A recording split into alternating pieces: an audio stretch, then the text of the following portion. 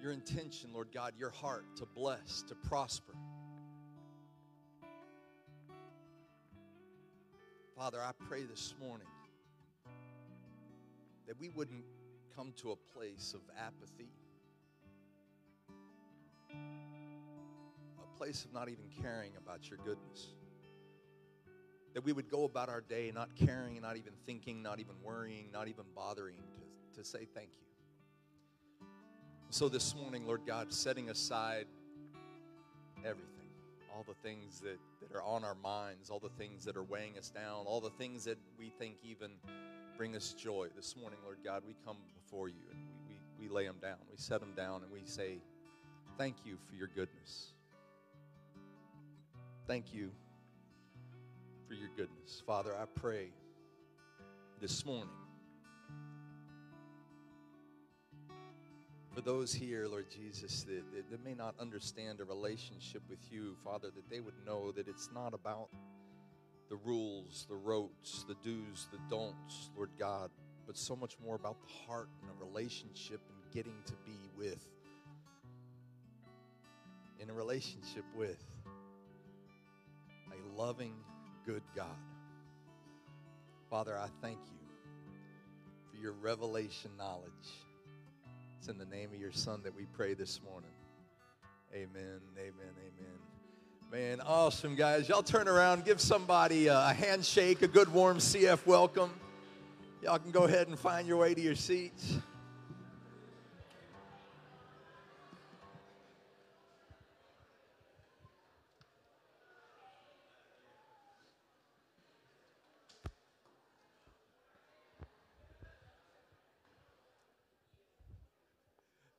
All right. I mean, I'm not going to give you too much time to shake a hand. Let's real quick, shake it and then sit down. I'm kidding with you. It is great to have everybody here today. If you are a guest, if you're a guest, in the seat back in front of you should be a card. Across the top of it, you'll see new here. We would love to have you fill that out. If you fill that out, we promise not to spam you too much. We will just send you a note saying thank you. We're glad that you chose to be here What's up, CF Paris? Welcome. After that, I mean, maybe a couple more times, but not a whole lot, unless you give us permission to, and then you're in trouble. After that, it's just like it's game on. Guys, other announcements I have. I've got, yes, but before the video, there's nothing else coming up that I needed to speak of or say. They threw a microphone in my hand this morning and said, listen, we're having internet trouble. We're having going online trouble, so it's on you to do this. I'm like, that's not my spot. I don't know what I'm doing. Oh, yes, that's a great point. Thank you very much, Pastor Greg. So yesterday, I want to give a huge shout out. We had a men's work day, and there was a phenomenal turnout of men that we ended up painting the full outside of this ministry structure downtown as well as the inside. And there was a few gentlemen that had a little trouble freaking out which door went where when the labels that they had painted on them got painted. But after figuring out which hardware went on what door, it was a great day. But man, guys, just a large turnout of people. And then last night we had the blessing of coming up here and enjoying a bunch of food cooked for us. We had barbecue, just some men sitting around, hanging out, talking. It was a great time. So gentlemen, we're going to be doing that again. For all of you that didn't make it, yeah, we know who you are. We're going to definitely be having more. I know the women as well are planning another women's thing coming up here soon. Y'all be mindful of those. They're awesome, awesome opportunities just to meet new people. I am going to go ahead and call my ushers forward. We're going to receive our tithes and offerings, and then I'm going to roll our information video where they actually know what's going on, and we'll get going. Heavenly Father, we thank you for the opportunity to give back into your kingdom for what you're doing right here through your people, Lord God, how you're using us to touch lives locally, Lord God, as well as throughout the nation, throughout the world. God, I thank you for your work in people's lives. It's in your name we pray. Amen. As they're passing that, I'm going to go ahead and roll the video, and then I'm excited to say we've got my pastor, our overseer here, Ron Corzine, up to speak. I'll have him come up right after the video, guys. Go ahead.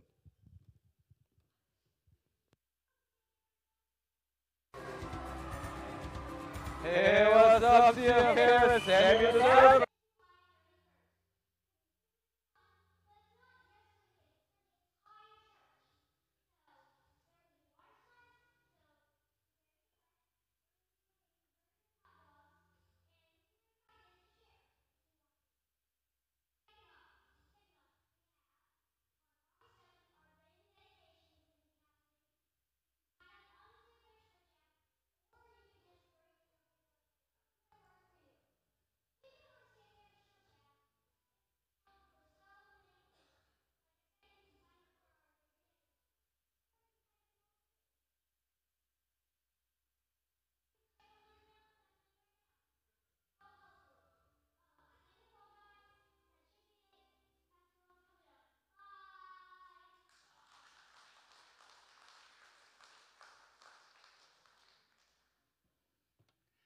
I think that's one of the best introductions I've had in a long time. Great to be here today. Glad you're here. Hot enough for everybody outside.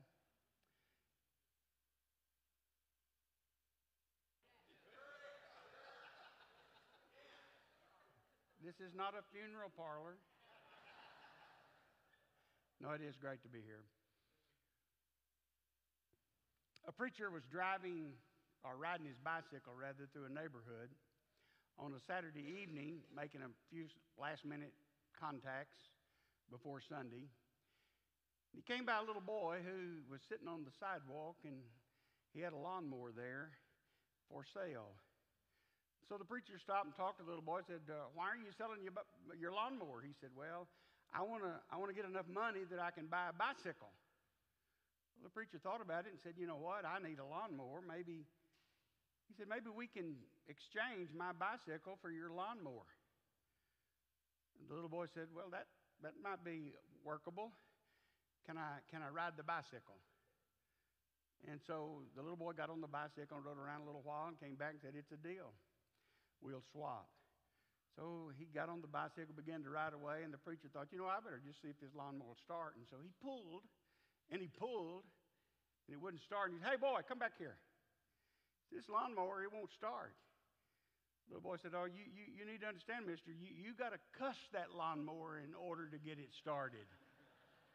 He said, "You don't understand." He said, I'm a Christian and I'm a preacher, and I've been so for a long time." And he said, "I forgot how to cuss."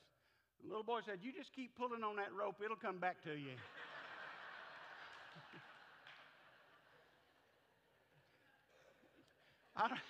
I don't know about you, but it is amazing sometimes things that come back to me. And hopefully a lot of them just stop in my mind.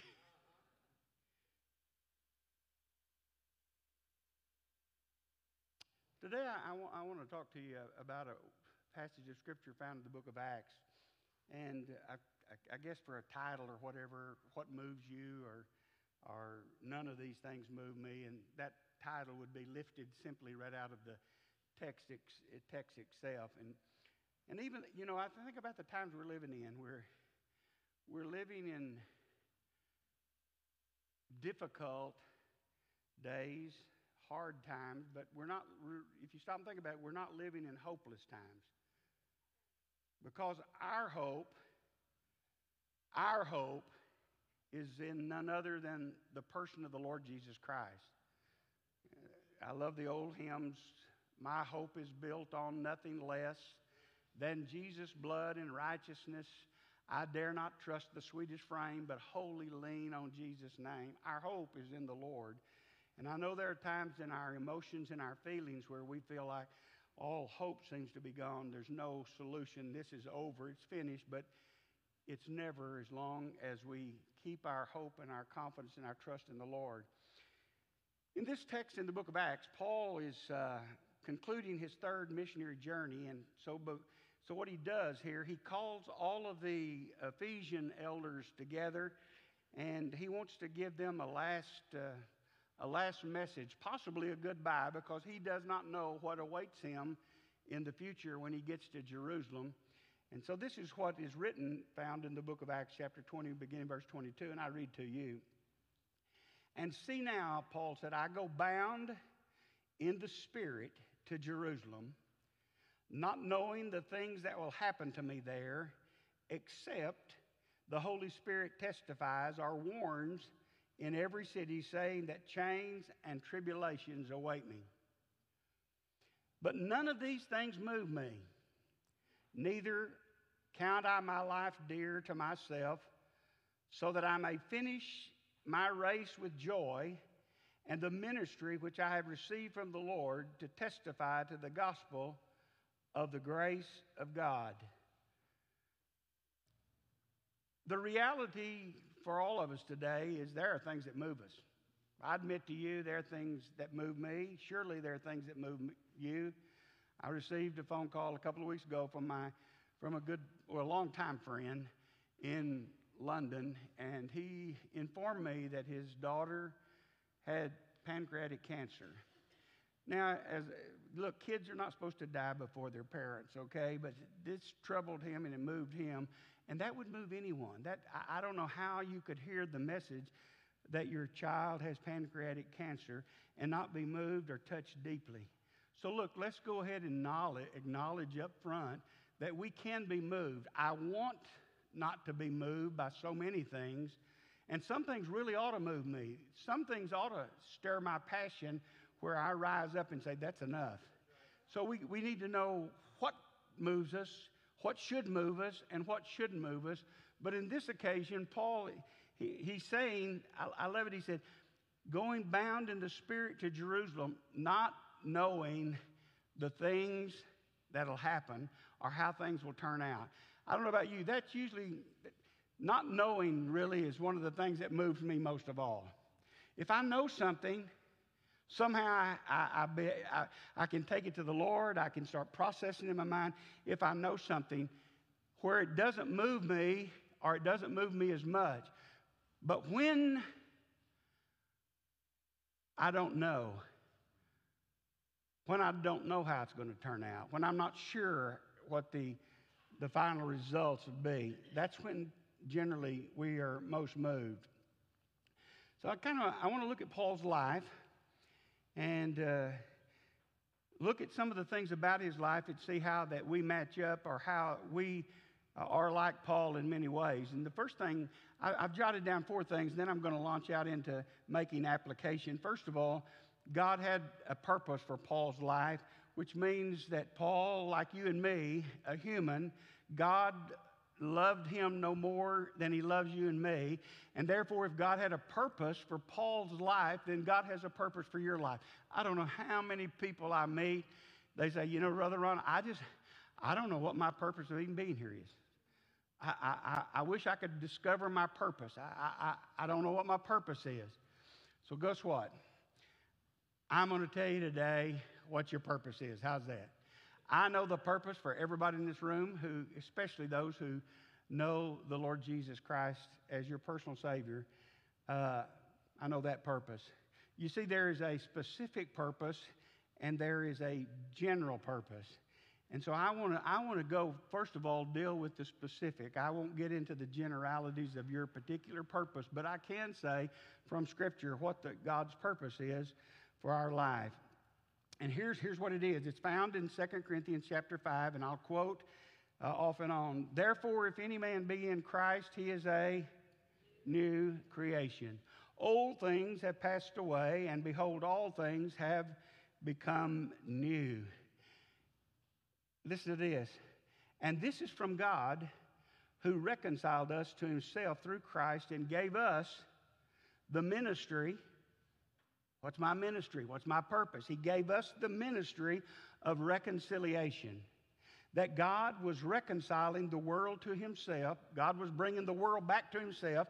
And now he left us here to be ministers of reconciliation, to be his representatives, so that we can let our light so shine that others can see the good works that we do because of God's ability and strength in us. And then we can take with us where we're all going in the end, to heaven. So look, bottom line, that's your purpose, to be a representative, to be an ambassador for Jesus Christ, and to be the best testimony we can be in representing him. Another one of my favorite scriptures just came to mind here. Ephesians 2. For by grace are you saved through faith, that not of yourselves, it's a gift of God, not of works, lest any man should boast. And he just doesn't stop there. He goes on and says, for we, you, me, we are his workmanship, his masterpiece, his handiwork. And he's created us anew in Christ Jesus so that we can do good things that he planned for us long ago. So, God has a purpose for your life, and that is to be an ambassador for Jesus Christ. A purpose. But God not only has a purpose for your life, God has a plan for your life.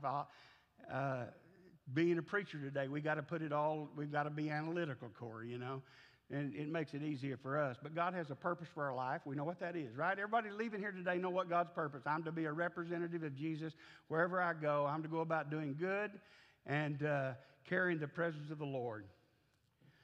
But then God has a plan or plans for our life. Now, Paul possibly remembered the Old Testament scripture, because he knew it well, of what Jeremiah said when Jeremiah said, for I, the Lord, know the plans that I have toward you. Plans to prosper you, not to harm you, and plans to give you a hope and a future. Now, let me address something here today, because there are some Christians who seem to live negative lives. They're always waiting for the shoe to drop, for the next bad thing to happen to me. And here, if we could just understand that God says, look, I know the plans I have for you. My plans are not to harm you. I don't have evil plans to do you in. My plans for you are good. My plans for you is to prosper you, not to cause you to live any other way than being prospered by me. And there's other ways of prosperity than just financial prosperity too. Health you can be healthy, and that would be very prosperous, I would think, right? God says, I want you to prosper. I want you to be healthy. I want you to be helpful. I want you to be holy. My plans for you are good. I'm not in it to harm you, but I want to give you a hope and a future. Now, we need to understand hope. I think that's one of, what was her name? It was Springfield. She hoping, a praying. Did any of y'all, some of y'all don't even remember why. I just dated myself, didn't I, Lauren? Dusty Springfield. A wishing, a hoping, a praying. That was a confused girl. Wishing and hoping are not the same thing. Wishing and praying are not the same thing. Well, I just wish that would happen. That's not a prayer. My point is, let me just touch on hope just briefly, because he says, my plan is to give you a hope and a future. A hope and a future. Well, where in the world does hope come from? We seem to say, well, I hope this happens tomorrow. I hope this will happen. I hope that'll happen. I don't know if it'll happen or not, but I hope it will. I hope it will. I don't know, but maybe I hope. Look, hope is not that flimsy. Hope has an anchor. Hope doesn't come from anything in the future. Hope comes from the past. The reason I can have hope for tomorrow is because of what God did in my past. I'll give you an example. The reason David knew that he could take Goliath is because God helped him take a bear and a lion. And so when he faced Goliath, he said, you uncircumcised Philistine, you're no match for me and my God. So how did he have hope for his future? How did he have hope to bring Goliath down? He had hope because God was with him in the past, and God brought him through, and he brought him into a good future.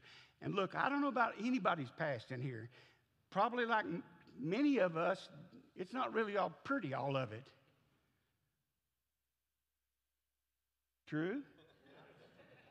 Or am I just the only one confessing today? I know confession's good for the soul and my soul, but I'm trying to help your soul out too and get you to maybe. So all of our past is not always pretty. But the fact is, God doesn't want us to live in our past. He wants us, he says, look, I've got plans for you. My plans is not to harm you, but to give you a good hope and a good future. I'm telling you, this is not just cliche. You can believe it or you can receive it and take hold of it.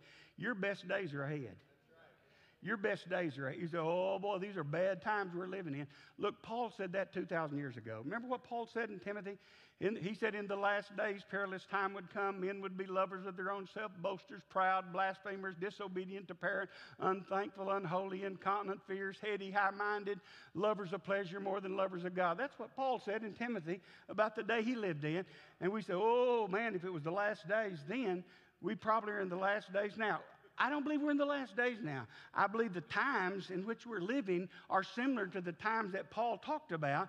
I don't believe this thing's over yet.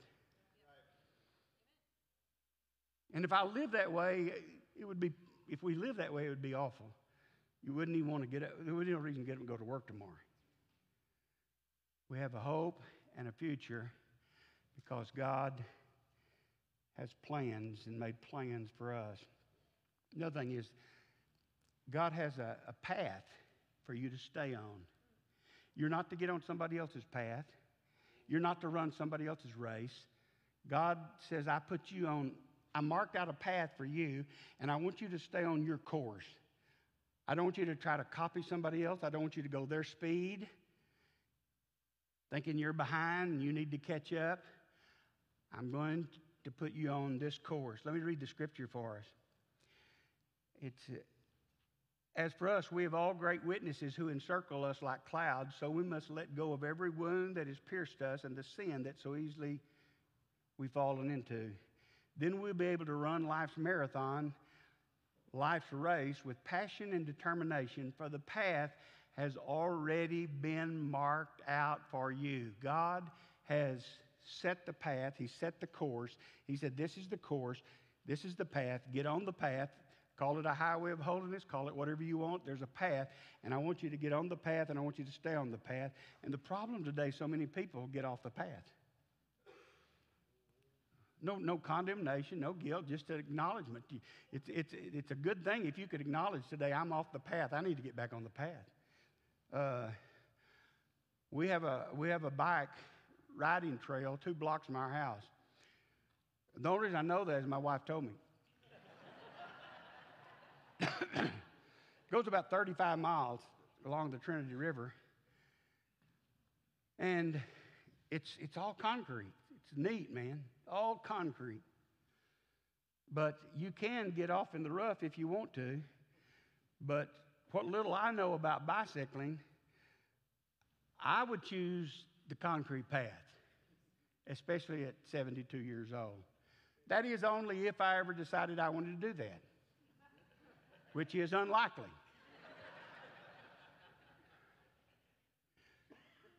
You got it? God's marked out a path. We're on a course. We're headed somewhere. We're going somewhere. He's taking us somewhere. He has plans. He has purpose for our life. And he says, look, stay in your lane. If you've ever been to a track meet, you know that some lanes are 6, some are 8 lanes. They're marked out, each lane. You're disqualified if you get out of your lane on short races. Stay in your lane. So if I could say to somebody today, quit trying to be like her. Quit trying to be like him. Quit trying to do what they do, thinking if you do what they do, you'll get the same results that they do. It just doesn't work that way. Connect with God and stay on the path and hear his voice and let him lead you. Now, the last thing is another P. God has made a promise. So we've got purpose, we got plans, we got path, we got promise. That's for me to remember. It's easy for me to remember. You know, everybody knows God's promise, right? I will never leave you nor forsake you. Matthew 28, I will go with you always, even to the end of the age. So we have a promise. The Lord is with us.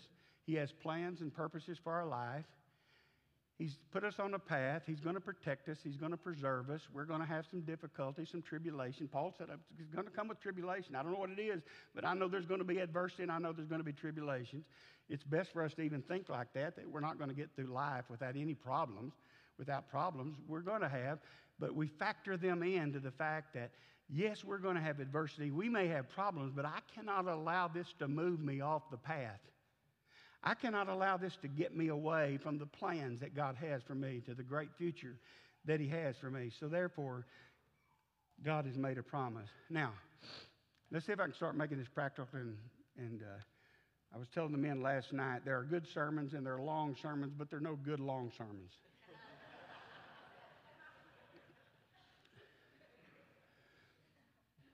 And by the way, good doesn't get better longer. Or bad doesn't get better longer. Isn't that the way it is? You told me, honey. She lets me know that, bad doesn't get better longer. Thank you. God bless you.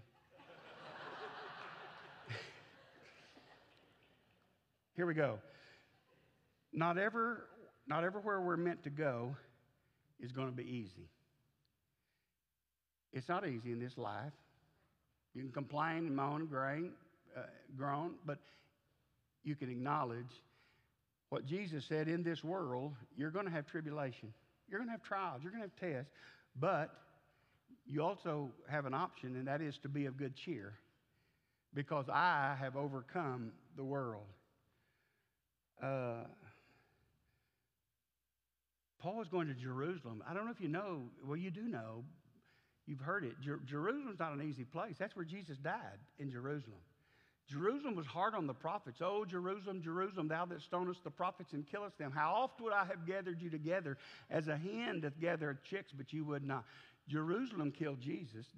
It was at Jerusalem Jesus died. It was at Jerusalem prophets died. Jerusalem wasn't an easy place. And Paul knew he was going to Jerusalem. And yet at the same time, this man, what is it inside of this man that says, none of these things move me? Now, I don't know what that is exactly. I mean, I know the Lord, but I don't know what else was going on in that guy's mind when he could say, none of these things move me. Tribulation, possible death, none of these things move me. And then we read the last part of the scripture. None of these things move me, neither count I my life dear. Could it be possible sometimes that we count our lives too valuable, even more valuable than the purposes and plans of God? I'm going to slow down and just let us think about that.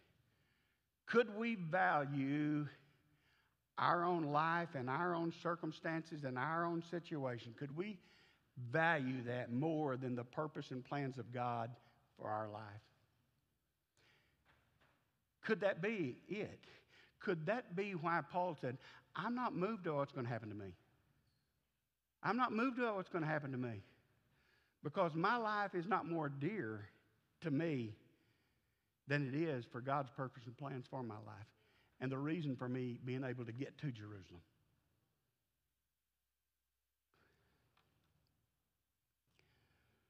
A lot of people, they just bail out when it gets rough.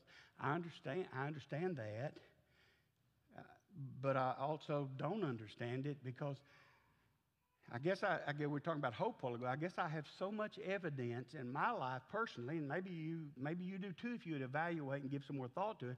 I have so much evidence in my life with all the things that's turned out not so pleasant. The fact that I'm still here on my feet today, the fact that I'm still alive, the fact that I'm still in the race, the fact that I can even stand here and talk to you like this, that's amazing to me.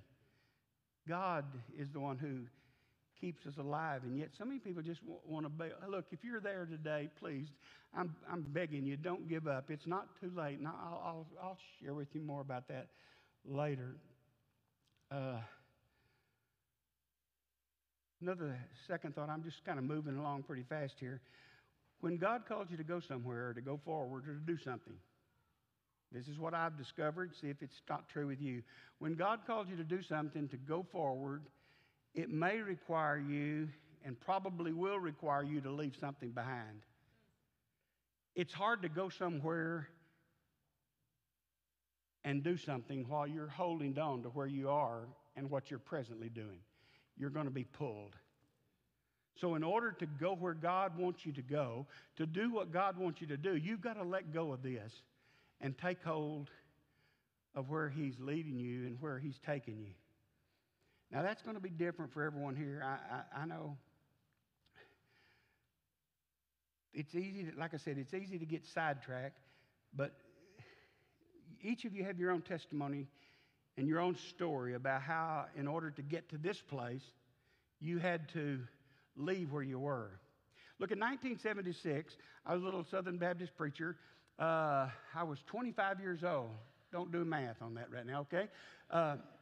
And my wife and I accepted our first church in the Rio Grande Valley. That's in South Texas, Harlingen, McAllen, South Padre Island, that area.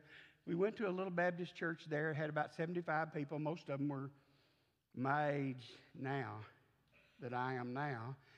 75 people, and that was our first church. We pastored there 6 years. We loved the people because we were a young couple and very active. We drew a lot of young people. Young people started coming. Babies started being born. The church began to grow. But after 6 years, something happened to me. Now, I'm not going to go into detail. I'll just mention what it is. Some of you relate, and some of you may not. After about 6 years, I encountered the Holy Spirit in a new way. I was saved. I was indwelt by the Spirit. I was going to heaven when I died. But there was something missing in my life.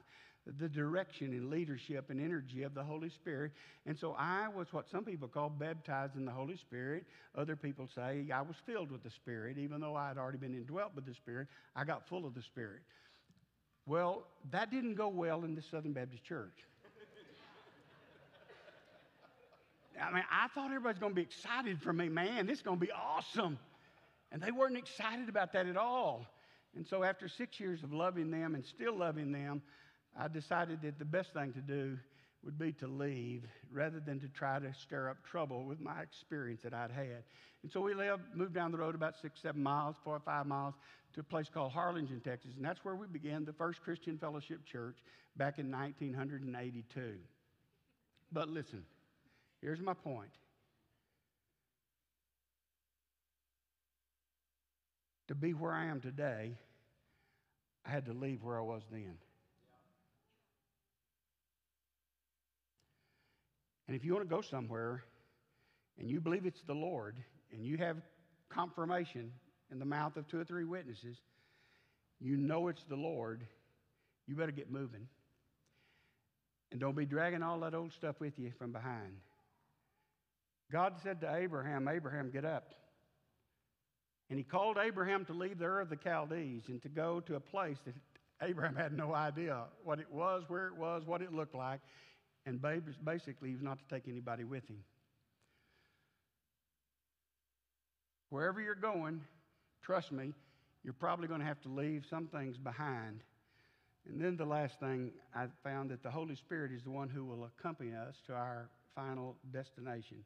The Holy Spirit will accompany us to our final destination. Now, let me just tell you what, you can disagree. That doesn't matter. Go ahead. I don't mind you being wrong. So, I'm actually one who believes in the security of the believer. Now, I know a lot of people say, well, I don't believe in that once saved, always saved. Well, let me word it a different way. I believe in the security of the believer.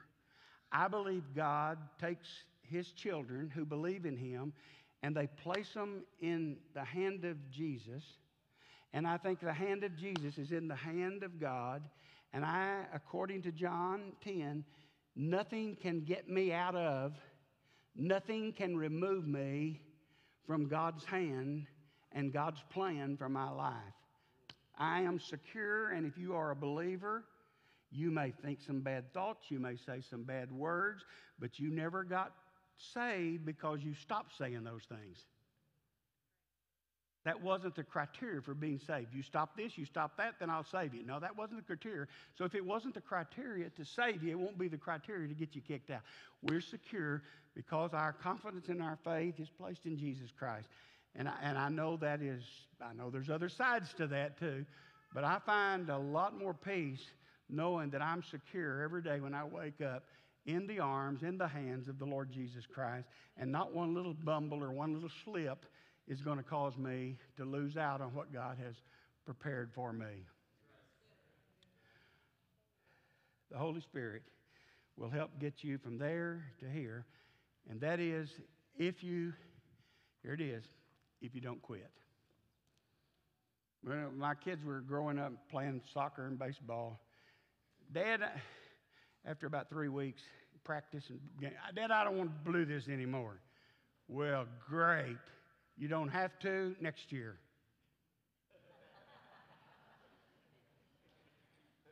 I'm not going to raise some quitters. And I'm not going to listen to whiners. And my kids still love me, actually call me occasionally. So something must have worked. Don't be a quitter. If God promises to be with you, if He has a purpose for your life, He has plans for your life, He's put you on a path, and He's given you the promise that He's never going to leave you, why in the world would you think about even quitting? Where are you going to get better odds from somebody than that? I love to tell the story. You probably even heard it. I don't know. When you get old, you start repeating yourself. But I'll never forget, and I love this. It was 1973. We were at Bible college, and Ann and I both were in college enrolled. We were going to school at the same time. We had one child. I was working part-time. She was taking care of the baby, and so without making this a big deal, it was tough.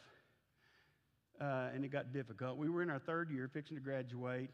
The man where I worked part-time was electrical shop where I hung fixtures and sold light fixtures to people. And he had offered me a good salary when I finished school, if I just stay in Springfield. If you'll just stay here, you're a good salesman, I'm going to take care of you. But that wasn't God's plan for my life, but it was difficult and it was tempting. And so I decided one day, I'm going to check out of school. I'm tired of not providing for my wife the way she needs to be provided for. This is tough. I'm just going to check out of school and give up and go get a good job and earn a decent salary and take care of my family and feed them. And so that day I went to class, and they had called a special chapel because we had an out-of-town guest who was going to speak, and the chapel was filled with about 1,000, 1,500 people that day. I was in the balcony. I'll never forget it. And my mind was already calculating going to the administration's office as soon as the chapel was over, checking out, and going and look for a full-time job or renegotiate with my present boss. And so I wasn't paying attention to the speaker until he clapped his hands. And he said, "Listen to me." My God, yes, sir. He had my attention. And he wanted my attention, and I want your attention now, because here's what he said that changed my life. He said, "You don't determine a man or a woman's success by fame or fortune like the world does, but by the amount of discouragement they can withstand and keep on standing." This boy's mind had just been quitting until he made that statement. My heart was pierced. For you, I want to say it again. You don't determine a man or a woman's greatness by fame or fortune like the world does, but by the amount of discouragement you can withstand and keep on standing. And it was like a dagger went in my heart when he said that. Have you ever had the Holy Spirit pierce your heart, convict you? I walked right on past the administrative office. I got in my car, changed clothes, got in my car, and went to my little part-time job downtown. It was a Friday evening. I'm not whining, I'm just telling you the story. There was not much food, if any, in the refrigerator. We kind of made a practice of $7 a week for groceries. The way you do that, let me help you if some of y'all are there. You buy 5 cans of mackerel at 29 cents a can. You buy the biggest bottle of ketchup you can to kill the taste of the mackerel.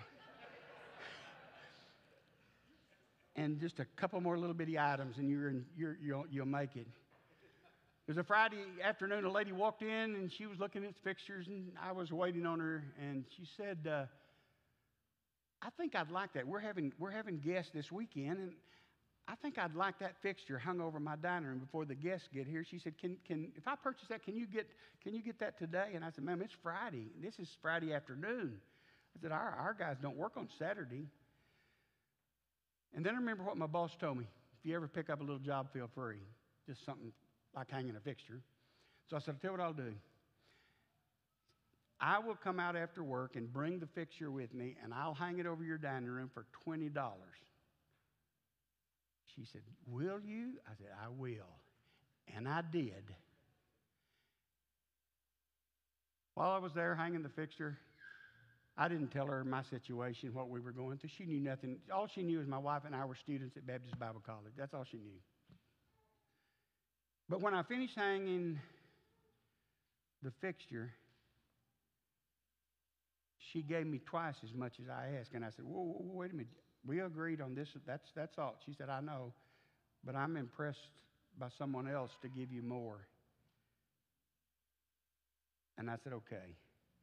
I went to put my tools in the car, fixing to drive away, and she stuck her head out the door and she said, wait just a minute. Don't leave yet. Don't leave yet. Please wait. And probably it was 10 to 15 minutes before she came back to the door, and she said, come here. And she took me to the dining room table, and she had filled a huge box of food that we had, some of that stuff we hadn't seen in a long time. I just know it didn't look like mackerel. And I loaded that box in our car, and you know me, you know what you do when usually tears start flowing down your eyes because you've seen the provision of the Lord. You've seen him work in your behalf when nobody else knew but him what you were going through, and he came through. And I'm telling you today, he'll come through every time if you'll just wait, if you just won't give up. It happened to me the day I didn't quit. That's what I tell people. It happened on the day I didn't quit. That's probably when it'll happen for you. Look, God is never late. He's always on time. You think he's late. He's always on time. And sometimes what he's doing, he's not checking to see what you'll do. He knows what you'll do. He wants you to know what you are able of doing with his help. I don't know where you are. You may be on the verge of quitting your marriage, quitting your job, quitting life. People are in all kinds of positions and places at all times in their life. I've preached to people who were on the verge of taking their life, who were quitting their marriage, who were quitting their jobs, I don't know where you are, but I'm telling you, God is faithful. I've seen it. I've seen it. I've seen it. And I've seen it again. God is faithful. And all we have to do is wait upon the Lord for his timing, and he'll come through every time. Maybe not even the way you expected it, but sometimes his ways are higher. Not just sometimes. His ways are higher. His thoughts are higher, and he cares for every one of us. Yes, he does. Let's pray. Father, I pray. Before I pray, I want to do this. I want to pray, but I want to pray more specifically for maybe somebody who's struggling right now with some of the things I said. You may be on the verge of just throwing it. I don't know where you are. There's nothing to be ashamed about. In fact, the way you get help is by acknowledging you need help. That's how you get help. If you could use a prayer right now about what you're going through, that the Lord would give you strength not to give up and not to quit, but to persevere. If that could apply to you and you could use a prayer, I'm going to let my closing prayer be for you who are willing to stand to your feet right now unashamed. Say, I need prayer.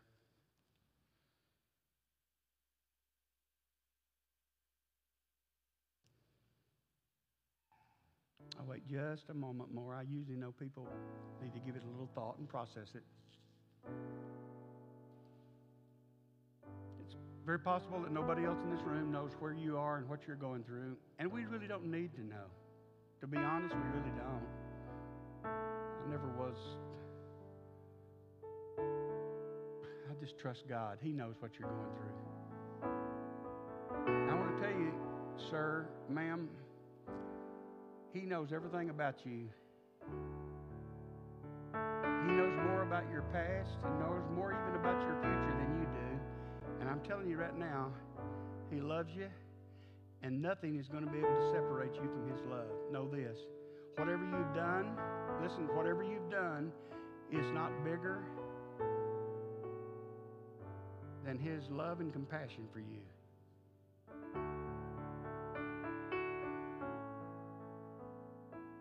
Don't think He's punishing you. He does chastise to keep us on the path. But I'm telling you, He loves you right now, and I'm going to pray that God, who sees what you're going through, will encourage and strengthen your heart. Father, in the name of Jesus, I pray for every man in the room, every woman in the room, every young person in the room. Lord, I pray for all, but I especially pray for these who've responded to this call, who had the courage to stand up and say, that's me. I've entertained quitting. I've not always responded. I've let too many things move me when I shouldn't be moved because I value my life so much, even more than God's plan for my life. Lord, I pray right now that you would strengthen and encourage the heart of every person standing. Let them know that you know, and it hasn't changed one bit, Father, how you think about them and how you see them, and have the plans to prosper them and not to punish them or harm them, but to bring them to a great future with great hope. Lift their spirits today and let them see that you're God and there's none other than you, and you alone are able to meet them. And they're able to walk out of this building today carrying your presence with full joy, unspeakable joy, as the scripture says, full of glory. Let them leave this room today with hope in their heart, faith in their heart, as they walk the path that you marked out for them. In Jesus' name, amen. Would the rest of you stand to your feet just a moment? I want to bless you before you go. If you feel comfortable, lift your hands. I pronounce a blessing. May the Lord bless you. May the Lord keep you and make His face to shine upon you. May grace and the goodness and kindness of the Lord be with you as you carry a smile into the work week. In Jesus' name, go blessed. Amen. Have a great week.